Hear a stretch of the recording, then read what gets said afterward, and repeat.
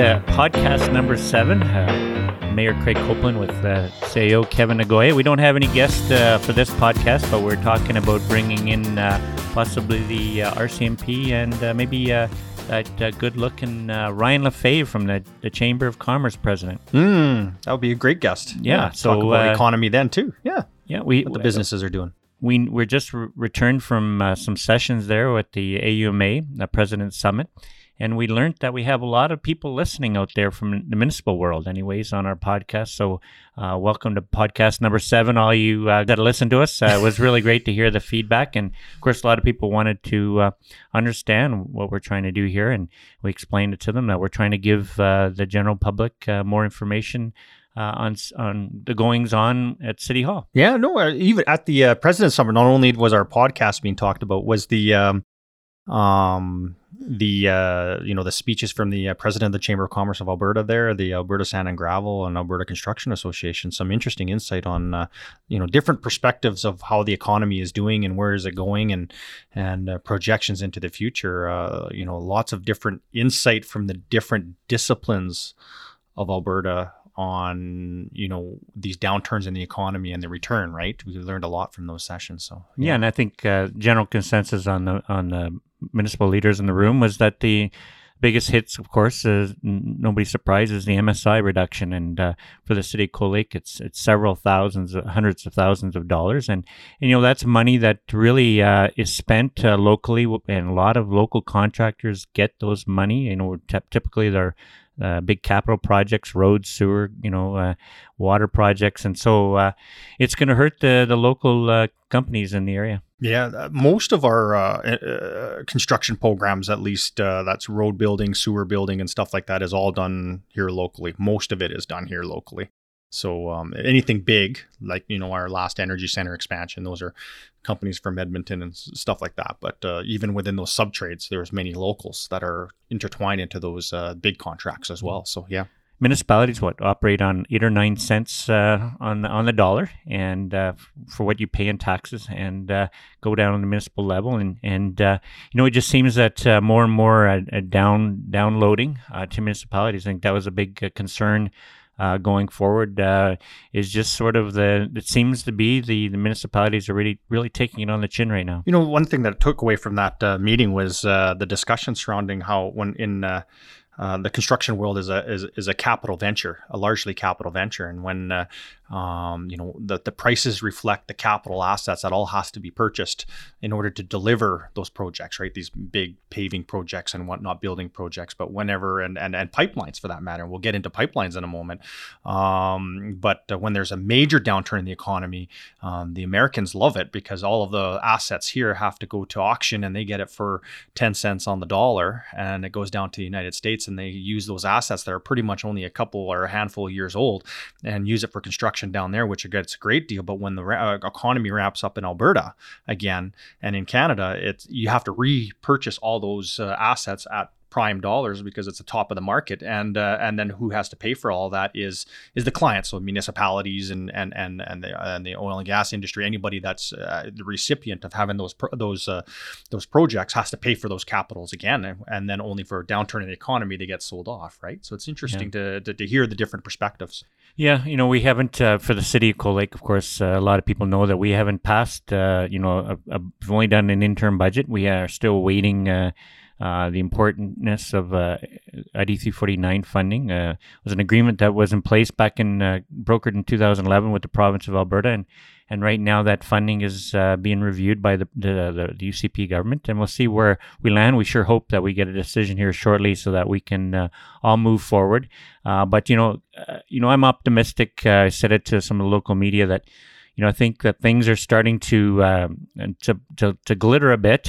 We have the 3 big pipeline projects that have had some really good news. TC Energy on the Keystone Pipeline, starting to lay down equipment down in the United States on they're part of the Keystone Pipe, And so they're manning up in a couple months to start digging and lay down the pipe. And then they also want to get the permit to cross the Canadian border and come into Canada. And then, of course, you'll get the Canadian pipe laid quite quickly because it's just a small leg of that keystone. But, that's a really significant pipeline that hopefully will be up and running by 2022, 23. And in the Cold Lake oil sands, a lot of our oil, future oil, will definitely go down onto the Keystone. And then Line 3 just recently had some really good news in the decision in Minnesota. And so Line 3 is, as far as I know, is already dug in Canada. So we just got the small leg into the United States. And that's going to be a couple 100,000 barrels a day more expansion there. And of course, we know we've got a lot of Cold Lakers on the Trans Mountain project. We know they're out there in the field starting to dig. And, the price tag came in a little bit high just recently with an announcement. And, that really should not surprise anybody with the nonsense that's going on in Canada right now, that whenever you delay construction, the clock just keeps ticking, right?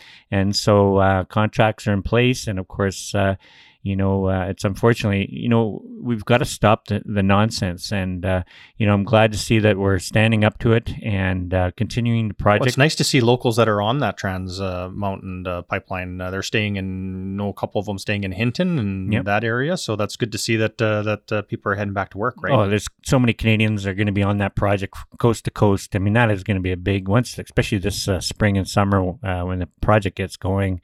There'll be so many people on that project. I mean, you just think about who makes the pipe, transport the pipe to the job site, taking the pipe off the trucks.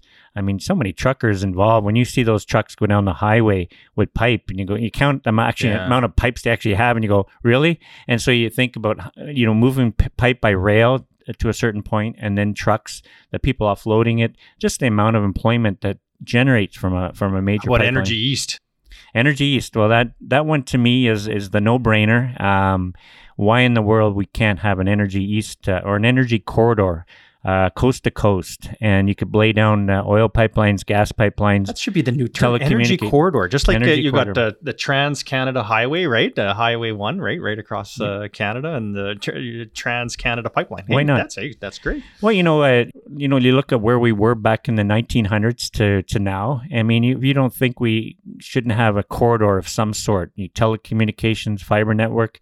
It's just unbelievable. We've become so protectionist of our little neighborhood, and we don't work as Canada anymore. And hopefully the political will is going to really invest in an energy corridor. And of course, Alberta, everybody would say, well, you have a self-interest, but why wouldn't you want Alberta oil, Saskatchewan oil to go to the East Coast to take out that Saudi crude and replace that over 1 million barrels a day? I mean, we were down in Quebec City there. We got to see the oil freighters going by, tankers going by, and we're just going, oh my goodness. Yeah. And, it's incredible. Look at the recent rail derailment that was in Saskatchewan here again. Why in the world we're moving oil by rail and displacing the grain is incredible. But this is the country we have. And as much as people want to criticize a man like Donald Trump, President Trump, he's made United States efficient. And really that economy's hot down there. Yeah, the economy's hot. People are working. Unemployment's record lows. Why wouldn't we want to say the same thing? Why can't Canada be efficient? I mean, why wouldn't we want that in our country? So once the pipelines are starting to be built, then there's going to be a uptake on confidence in order to put the product, so that people like Imperial Oil and all the big, everybody, all the oil companies, and it might actually start up resurge the junior oil market, which is really the investors aren't really investing in the oil stocks, but certainly that day will come back where companies are going to find the shareholders that want to invest in their companies. But in our area, in this Cold Lake and greater area here, I think that things are optimistically going to improve here. And whether it's 2023 that the pipelines will be ready to accept oil, certainly. Well, your construction of your plants will start sooner than that if their confidence is building, right? Yeah. So be at least a year and a half out. So we should see some kind of movement here shortly. Companies wanting to invest once they see the actual Trans Mountain actually moving fast. I think we know that Imperial Oil has done a big announcement, and so I think that was $400 million announcement there from possibly this starting up this summer. And so things will build, and we could be back into a real boom here shortly. And on top of that, you have, was it Nova subsidiary of TC Energy as well, pipeline for the natural gas. That's what's it called, the Saddle Lake Loop here? Yeah, Saddle Lake 20-inch line being put in as well. So that's going to start. General contractor supposed to be announced probably this spring. That's where TC wanted to be sitting, and then construction starting this fall. Yeah, I think we're going to have some positive times in front of us. I mean, look at on the commercial side. We've without a lot of work by the city, we've seen businesses come invest in Cold Lake. We've got the Starbucks and Ito Japan have now invested in Cold Lake with stand-up stores. We know that the sales for the first week of opening business did extremely well. Blew the lids off, right? Yeah. That Cold Lake always seems to come out in big waves in the area, supporting the local franchises that do invest in our area, which is really encouraging, man. What a lot of people look at our population of 15,000, but they don't realize that so many people come from about an hour and a half radius, especially out in Saskatchewan. I mean, Saskatchewan, good shout out to them. They come into Cold Lake and they spend a lot of their money in our community. And so, we probably attract about 60,000 people in a general area coming into Cold Lake to do their shopping. Yeah, you have, what is it? Ito, you have Starbucks that just opened up and blew the socks off. You have Burger King that's set to open like within weeks. So that's going to be an exciting time. I'm sure more will come. Especially when people see confidence in the economy, and we know that Cold Lake's very fortunate to be home of Canada's largest fighter base, and we know that the feds are going to come in and really start to invest significant money on that base, as much as $500 million of infrastructure projects on the wing, starting probably this summer and going out for a few years, all part of the sort of the modernization of the fighter force. Yeah. It's supposed to be tenders. They're hoping this March, April, and then them too hiring their general contractor sometime this summer for that construction, and that's part of that new future fighter program. On top of that, as we heard recently, the new future fighter program all in itself has potential lots of changes for the wing and lots of improvements on support personnel and other squadrons and stuff like that. So there's lots of pending announcements that'll kind of start to unwind over the next 6, 12, 24. 48 months, right? So. And we know up in the air weapons range where the pilots do all of their training, that equipment up there to work with the pilots makes, as they're training, some of the equipment is bad guys, pretending to shoot at the planes, etc. The planes shooting at the bad guys. And targets. The targets are all going to be modernized, and so there's a huge amount of spend just to modernize the air weapons range itself. And so what this is going to lead to is that we have such an asset with the air weapons range, very unique piece of airspace where they control the entire airspace from the ground all the way to infinity, and the area is massive, and there's not a lot of places in the world. And so by modernizing the range, we're going to probably see a lot of countries want to come to Cold Lake and train. Yeah, the operations that they used to have, which is Maple Flag, which was postponed, or until the updates are done to the air weapons range, we'll start to look back now and implementing those types of programs. We would like to see that, right? So, and that will bring the world back, or Cold Lake back on the mark for these training programs as well. Yeah, Cold Lake is averages about, during the heyday when oil was really going strong here, about 2012-13, we're averaging about 150 homes starts a year. We've really leveled off to about 30, and now we're about 45 homes or so a year. And so the inventory, there's lots of course, houses for sale, not only in Cold Lake, but in all of Alberta. But, I think when the economy picks up, we should start to see that inventory of homes, suck up and dry up. And hopefully, the ones that really took it on the chin were the home builders, the developers, risking the millions of dollars to make these big, huge quarter sections and develop the houses. And then, of course, the economy just tanked. And so hopefully they come back and want to invest in Cold Lake and see where the market goes. We could potentially, the big concern, I think, is, by 2023, we really could be in a shortage again if the economy goes the way I think it will go, because we always repeat ourselves. It's very cyclical.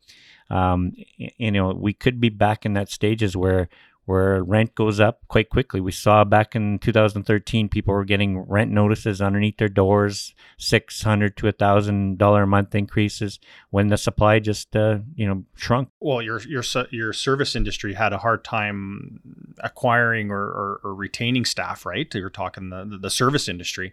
They're either moving out or they didn't have a lot of options to live. That's actually the transit system actually started to become a very incremental or important for the community. So that way it opens up areas for the community to live, right?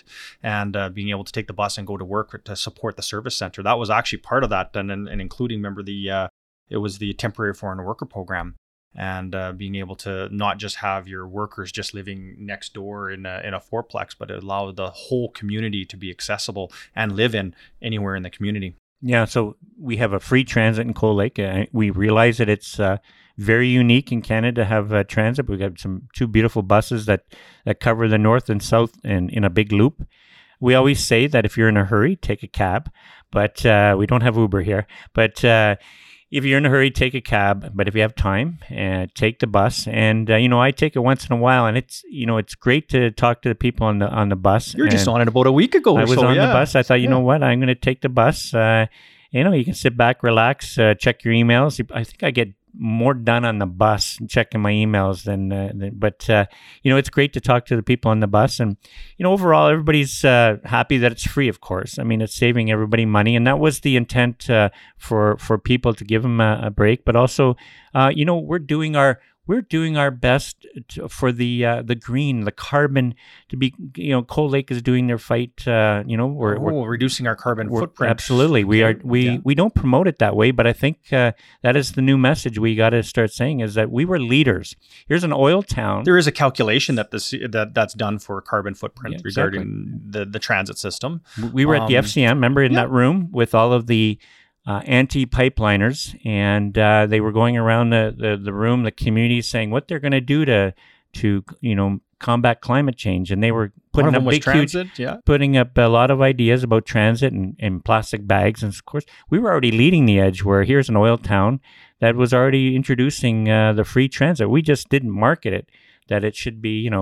We're doing our part, and I think going forward, I think we got to start marketing this whole thing that we're leading edge, and we just didn't know about it. Yeah, actually, before you had lots of there was a lot of positive comments. That was the government looked at it, your community loved it, your business community liked the transit system because it opened up options for their workers and stuff like that in the community. But after a couple of years, sometimes that message starts to get quiet and stuff like that. So it's a very good program. It's running very well. It's very smooth, and it's very consistent and very reliable. The numbers, what is it? I was just looking here, almost 173,000 rides last year. 173,000 rides. And most people actually in the community, when you talk to them, and they talk when they talk about the transit system, and whether they have some positive comments or critiquing of it, the number that stands out to them, they didn't believe me when they said it's almost 173,000 rides for last year. Yeah, which is a big number. It cost us about $900,000. We did reduce the hours at the front end and the back end of each day just to save a little bit of money. But I think it cost council about $900,000, and we've always argued that here we are prepared to pay millions of dollars in recreation deficit as a council, because it's all about your community. It's what your vision of the community should be, and why not have transit available with a big deficit? We're accepting that on council, and people have asked us to maybe charge a toonie or something like that, but we felt that right now it's free, and the council always reviews it every budget year to see if we want to implement a charge. Our big concern, of course, if we put a charge in, are you going to get reduced people on the bus? The ridership will be impacted, right? And we know families utilize the bus to move their kids around the community. We see that with the biggest volume of riders is around 315 at the high school. Yeah, well, high school or even the middle schools, especially during the summer, moving kids around.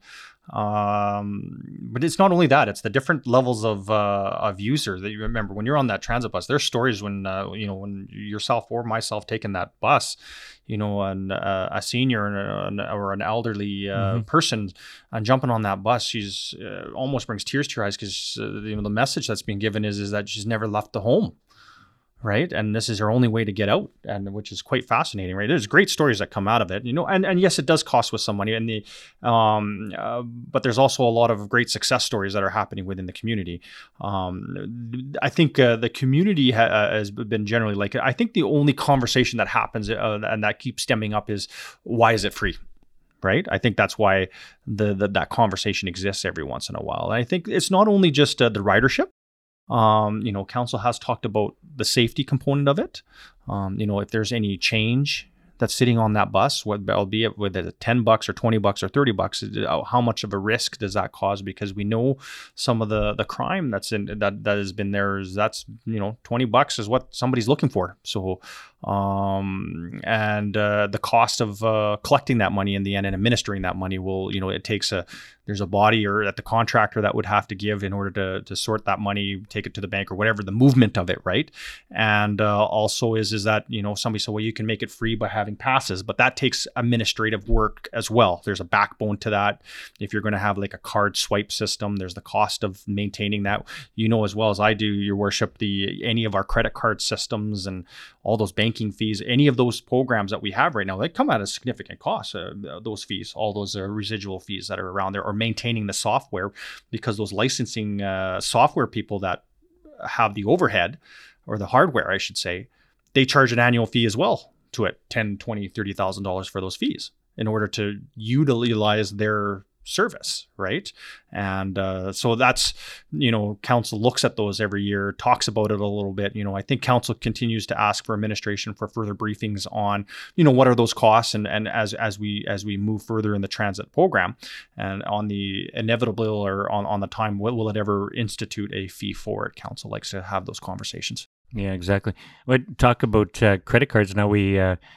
We're now going to allow people to pay property tax using credit cards. Oh, yes. That would be a new program similar to what's like the Alberta Government Institute with its registry office that you can now pay. That used to never be an option. And now there's third-party options that are out there.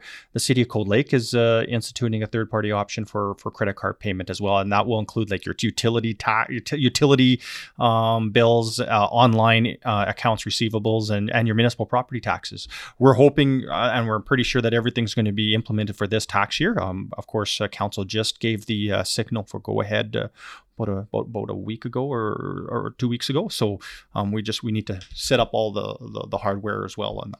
Okay, so people might be able to get their reward points by using credit cards. The reward points, there we go. Yes. Wow. Yes. No, it's good. Talking about crime, we know that February 26th at 6 o'clock start at And we're going Lakeland Inn. At the Lakeland Inn, we're going to do a sort of a crime conversation with the community, and we're going to have, of course, the staff sergeant and the RCMP will be presenting, and we're going to try to get a few other guests.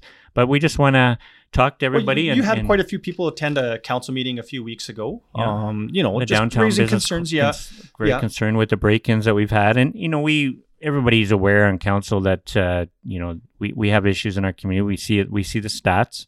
And unfortunately, Cold Lake is a magnet for in being fair, is that Cold Lake's not unique necessarily throughout the province, right? You're seeing stats that are on the rise, and some of them fall in some of the communities. But when you look at Lethbridge right now, they've got some high numbers. I think they were like number 2 or something or number 2 or number 3. They were pretty high on their ratings in the province, right? So you do have those issues throughout the province. So we do have our unique challenges that are in Cold Lake, but yet crime seems to be having certain challenges throughout the province, right? Yeah. And for different reasons. And I think the crowd that was and the members of the community that attended your council meeting recognize that it's not necessarily a simple solution. Although there are some quick asks on getting getting boots on the ground and stuff like that. There's also kind of that recognition that it's not a simple solution. Does lobbying need to happen with the provincial government with regard to the kind of the judicial system itself? Yeah, right? we know that the smaller municipalities and the counties now have to pay for RCMP. So we know that the province will be collecting a new source of revenue. So it'll be fascinating to watch if that money goes to actual new RCMP members across the province, and is the City of Cold Lake a detachment, which the MD of Bonnyville is part of. Do we see any new members that way? I think, what was it? I want to suggest about 12 months ago, maybe a little bit longer. I might be, time might not be quite exactly to that. There was an announcement of 50 Crown prosecutors that was supposed to be going throughout Alberta. The City of Cold Lake has not received feedback on where those Crown prosecutors were going to be located, because it's not only just putting, as you know, boots on the ground in Cold Lake. And if you put, even if you put 3-4 new members on the ground and you got a whole bunch of charges being laid, the issue is the judicial system on the Crown prosecutor side, they can't necessarily process the file. As remember that when we had the Crown prosecutor present to the residents of Cold Lake about 18 months ago, they had to actually stop files because they were still dated based on some of the Supreme Court of Canada's rulings of the dates of being able to hear them, right? And so it's the Crown prosecutors. They are worked pretty solid in the Lakeland region, because there's only so many of them in the Lakeland region. And then beyond the Crown prosecutors, one of their conversations or issues that they had was the court times in Cold Lake, right? There was not enough court time. So Cold Lake has also geared to try to extend court times, and they were extended a little bit, just marginally. But again, court times is going to become an issue. And then also on the other side is, already we've seen some success with the police dog program. Yeah, the dog's doing very well. Now that took just over 2 years for the City of Cold Lake to stand that one up in discussions, negotiations, and the strategic planning surrounding that implementation. Yeah, the officers and the dog are just doing a great job, and they're really getting well received by the community, and people are very aware of having the canine program here in Cold Lake. And of course, people are asking us to have another one. And what we try to tell people is, well, you don't necessarily want to have too many dog and handlers, because you want to keep the dog sharp. But definitely the officer goes out in the greater area, does not necessarily work right out of Cold Lake. And so we've seen the files where he's gone way over by Wandering River and in the Lac La Biche area, all the way down into Elk Point and Lloydminster. So when you look at some of these numbers, what is it for 2019? The police dog and the crew was on 314 files. Yeah, incredible. There's only 365 days in a year. That is an incredible number. So there's not really a downtime for that unit. Although they do take their downtimes, but you can see in terms of how many files that they could be working even in a day, right? When you look at stats, 133 case files that they're working on in Cold Lake. 67 were in the city itself, and then 23 were on Elizabeth Métis settlement, 12 were on Cold Lake First Nations, and 31 was in the MD of Bonnyville in terms of working those cases. So St. Paul, 46 cases, 3 in the town, 43 in the rural county of St. Paul. What's interesting about St. Paul is that we don't know that there's also a team in St. Paul, and they both share. There's always a dog and an officer on duty 24 hours a day. Yeah. So they work together, which is great, but it's fascinating that our dog was down in the St. Paul area. Yeah, town of Bonnyville, 35, 12 in the town, right in the town, and 23 in the rural outside of the town of Bonnyville. Lac La Biche, 2 in the town and 14 in the rural for Lac La Biche area. They're out in Boyle. 9 case files out there, 7 in Vermilion, 4 in Smoky Lake, all the way out to Smoky Lake, 3 in Wainwright, Kit Scotty 2. Like, there's some great stats here. Lloyd has a dog as well, and they have 3 case files in Lloyd, so supporting them as well, right? So it'll be interesting. I mean, it's been fantastic. Really, glad that council funded that. It took a while, like you say, and each member. It's about $160,000, I think, to fund an RCMP member all in. And so council, once again, when we start deliberating budget, we'll have to review if we're going to hire more boots on the ground. And we fund right now 17 positions, the City of Cold Lake taxpayers. and Yeah. the police dog unit was an addition. That makes it 17. And then one of the big needs right now, of course, is a new RCMP building, and so that'll be in front of council for a capital project. The staff over there are very crowded, and we'll try to find them a new location, a new building. Now, beyond that, what's not widely talked about, but it is public knowledge, is that there's also going to be now in the Lakeland region is the crime reduction task force that's going to be standing up.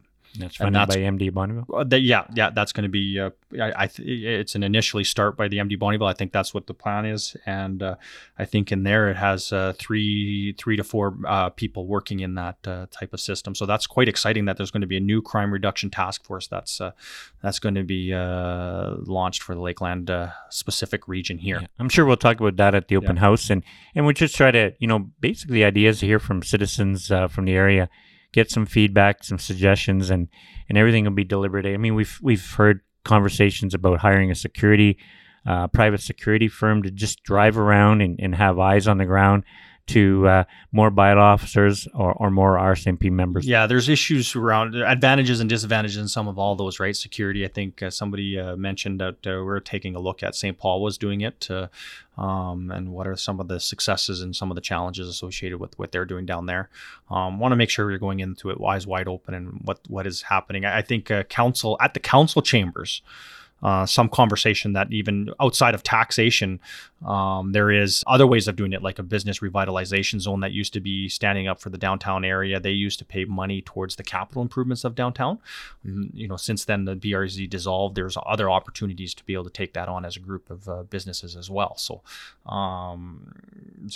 another thing I wanted to mention too is the province. Outside of those 50 members of the Crown prosecutors.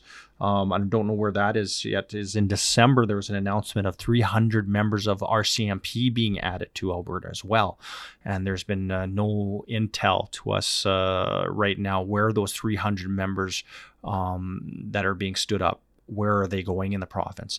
And there's a strong argument to be made that Cold Lake should be getting, when you look at 300, should be getting at least 1 or so, that's 2 coming here. So there's that aspect or that angle as well that we should be lobbying the government of Alberta. Your Worship, you just sent a letter to the government of Alberta wanting to meet with the Solicitor General as well, right? So I mean, we got to meet with these ministers. Minister of Justice. Minister of Justice, and we know that we also want to meet with the Minister of Health to try to understand, what enhancements, more staffing for the Cold Lake Hospital. I mean, the counts at Emerge, the visits that they get. I mean, that little hospital just keeps hitting it out of the park, and the staff. We see a lot of people. I think we're the 3rd highest per capita Emerge visits in all of Alberta. So, a lot of people, even though we're at the end of the highway, Highway 28, one of the most challenging highways in the province that has no turning lanes, very dangerous highway. Anybody travels east on highway or either direction on Highway 28 with no passing lanes, no safe turnouts when you're turning. It's amazing that highway in the previous boom never got any funding, but let's hope that the province is going to start putting some serious money into Highway 28 because it's falling apart. And it is a huge safety issue. What you're seeing now is people actually go up Highway 36 to cut off, or 41 to cut off some of that journey on 28. And when you have all that traffic coming in for Fort McMurray, which is twinned, and then they come onto a single lane 28, you just sort of shake your head and go, well, so why did you twin it up to Fort Mac and you didn't twin it from Edmonton up to the to get to the Highway 63. So it's we'll see where we look forward to the capital budget from the province to start putting some money into this 300-kilometer goat path, because really when the big mod moves, when these oil companies start moving again and start investing in this province, we saw these big, huge module moves because the equipment has to be brought in, trucked in. And some of the hazards on the highway were incredible. I remember talking to the fellow one time that was bringing up a big mod up to the northeastern British Columbia, and they were on 36, and so he stopped and I chatted with him for a bit, and he said the most dangerous highway of their move was 28 and 43. I think it was 43 or 30. I think it was a 43. But anyways, he gave me the two highways that are the most dangerous when you go up to Dawson Creek. And so, I think that we have to have a hard look at that highway. Let's hopefully, the province is going to start to kick the tire on that one. But I think one of the big things we're seeing, talking about winter, so changing the subject a bit, is the amount of ice fishermen on Cold Lake is unbelievable this winter. I mean, it keeps on growing. I think, the lake is massive, so I don't really think that the fishermen are doing a lot of impact to the fishing population. But what's really fascinating is you're starting to see a lot of businesses now stand up, and from guiding services to shack rentals to bait to the fancy lures. I mean, we're really, you go on YouTube and you see all these amazing videos that the fishermen are putting on. There's several fishermen that put just outstanding quality videos. If you don't know how to fish, you can definitely see some of these YouTube videos where, the one person he's fishing and he's got his fish finder there, and you can watch his bait and chase the fish and hit it. I mean, it's just spectacular stuff. And so it's, really noticeable out there, the amount of people that are fishing and recreating. This coming weekend, of course, is Family Day weekend, and it should be it's free fishing weekend. So maybe the Nagoyas will be out fishing this weekend. Maybe. Yeah. I don't know. I get nervous on that ice, though. It cracks a bit when the vehicles are going by. Listening to that. Yeah, it's all little good. Ponds are okay, but I don't know. That's a big lake. It doesn't matter if you're on a lake and you fall in. If it's 300 feet deep or 10 feet, you're in trouble. You're going to get wet. But it's amazing. We saw. They had the fish presentations throughout Alberta. We had a Cold Lake night where the fish biologists, I thought, did a great job, and people can come in and talk to the fish biologists and provide their input. We do know that a lot of anglers up in our area want to see Murray Lake open up, and so I know that a lot of people are having conversations that night. And so Murray Lake for both walleye and pike, right? You can't keep any. So a great conversation. Should you support slot sizes and all this stuff? What thing people have to realize that because we're right on the border of Saskatchewan, so many people in our area go to Saskatchewan to fish, and so you have this whole knowledge of how amazing fishing is in Saskatchewan. Well, they have so many lakes, and they don't have the population base like Alberta. So one thing about fishing is you see what the amount of spend that they spend on fishing. I think it's like the economic return is just incredible. $650 or $660 million a year is spent on fishing in Alberta, and so huge industry. And we were at the tourism workshop, and the target for tourism for the spend in Alberta, I think it's about $8 billion a year right now is spent on tourism in Alberta. And they want to set a goal of hitting $20 billion by 2030. And so, a double and a bit. And so that's tremendous growth. I mean, that's a lofty targets to try to put out there. But when you look at our area and you get on, say, Cold Lake, let's talk about, Cold Lake, there's so much trees and so much forest that the cottage industry, we've talked about this on council, is what an untapped ability to have cottages on the shores of Cold Lake, and even isolated areas where somebody would take cottages you by boat or snowmobiles during the winter. Yeah. And there's so much potential on that big lake, and it is really an amazing lake. A very little development on the lake. And so from a tourism standpoint, when you look at all of the lakes, a lot of them, of course, are surrounded by inside Crown land, is that now coming in, and if you're an entrepreneur, is developing, whether it's 5 or 6 cottages or right up to a lodge, and camping, is allowing people that want to invest and having opportunity to invest on certain lakes and really opening up for tourism. You see that in Saskatchewan. You definitely see it in Ontario, where you see all these lakes with cottages on there. I mean, look at the Muskoka area, in southern Ontario, and it's just phenomenal prices for property. And yet on Cold Lake, we have houses right on the shores of Cold Lake going for what we think is a song. And so it's an untapped potential. Part of our Cold Lakes issue, of course, is 3 hours away from Edmonton. And we always said if we were an hour and a half from Edmonton, this place would be off the charts. But, that extra distance does impact people from wanting to to come to Cold Lake, but we see our campgrounds are full on a weekend. They're always packed. We do have our billboards that are all over Edmonton, though. Yeah. And Edmonton International. We're trying to encourage people that fishing and boating and snowmobiling is very relaxing. The slogan, this is our rush hour? Is that what it is? This is our rush hour. Why sit in... I mean, it took me the other day an hour to get from downtown Edmonton to the south end. Of course, it was snowing out, but... that would only take you 10 minutes in Cold Lake, if that. Yeah. And you go by four Tim Hortons in the rush minute. At Starbucks now. So, I mean, there's something to be said about a quiet, area to live in. And we're trying to promote not only people to come out here to work, but also retire. I mean, you look at the property values right now in Cold Lake. If you're sitting in Vancouver right now on your multi-million-dollar property, sell it and move out to a nice, quiet recreation area like Cold Lake. Yeah, no, you get your asks of a transit bus between here and Bonnyville, so that way people can live in Cold Lake and then just take the transit bus down to Bonnyville and work and come back here and spend and live. A regional transit system. Yeah, I mean, look at Edmonton is looking at that with their neighbors around the area is a regional transit. And so it doesn't matter where you live. What they're trying to look at is moving people around and, of course, being all that carbon neutral talk. But certainly we've had, like you said, we've had that request. I live in Cold Lake. I work in Bonnyville. Why would you look at a transit system? We've seen the transit request. Cold Lake First Nations has had the same request. So right now, council's just funding our own deficit on transit inside our community. But certainly you get a lot of requests for transit. We know that the ambulance, Cold Lake Ambulance Service, goes at least once a day to the city, taking the patients. I mean, there's a group I think it's over 40 years as a society that punches above their weight and does their business, always looking for any donations if anybody wants to help them out.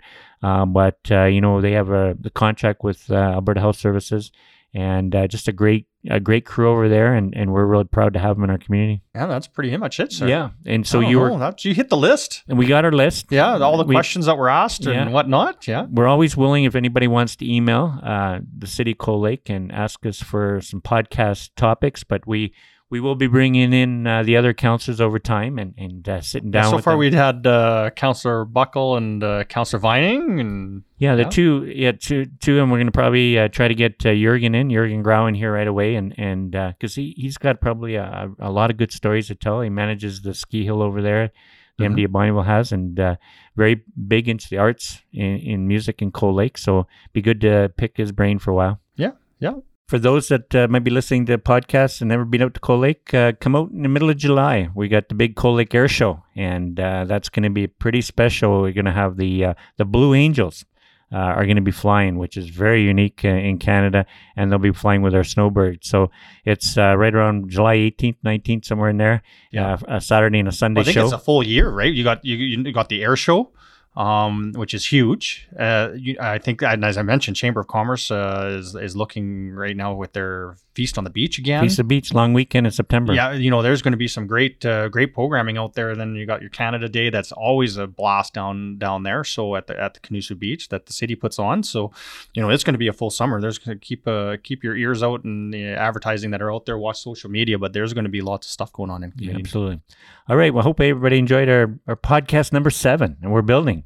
We got Phil Esposito. Did you know he was number 7 in hockey? No.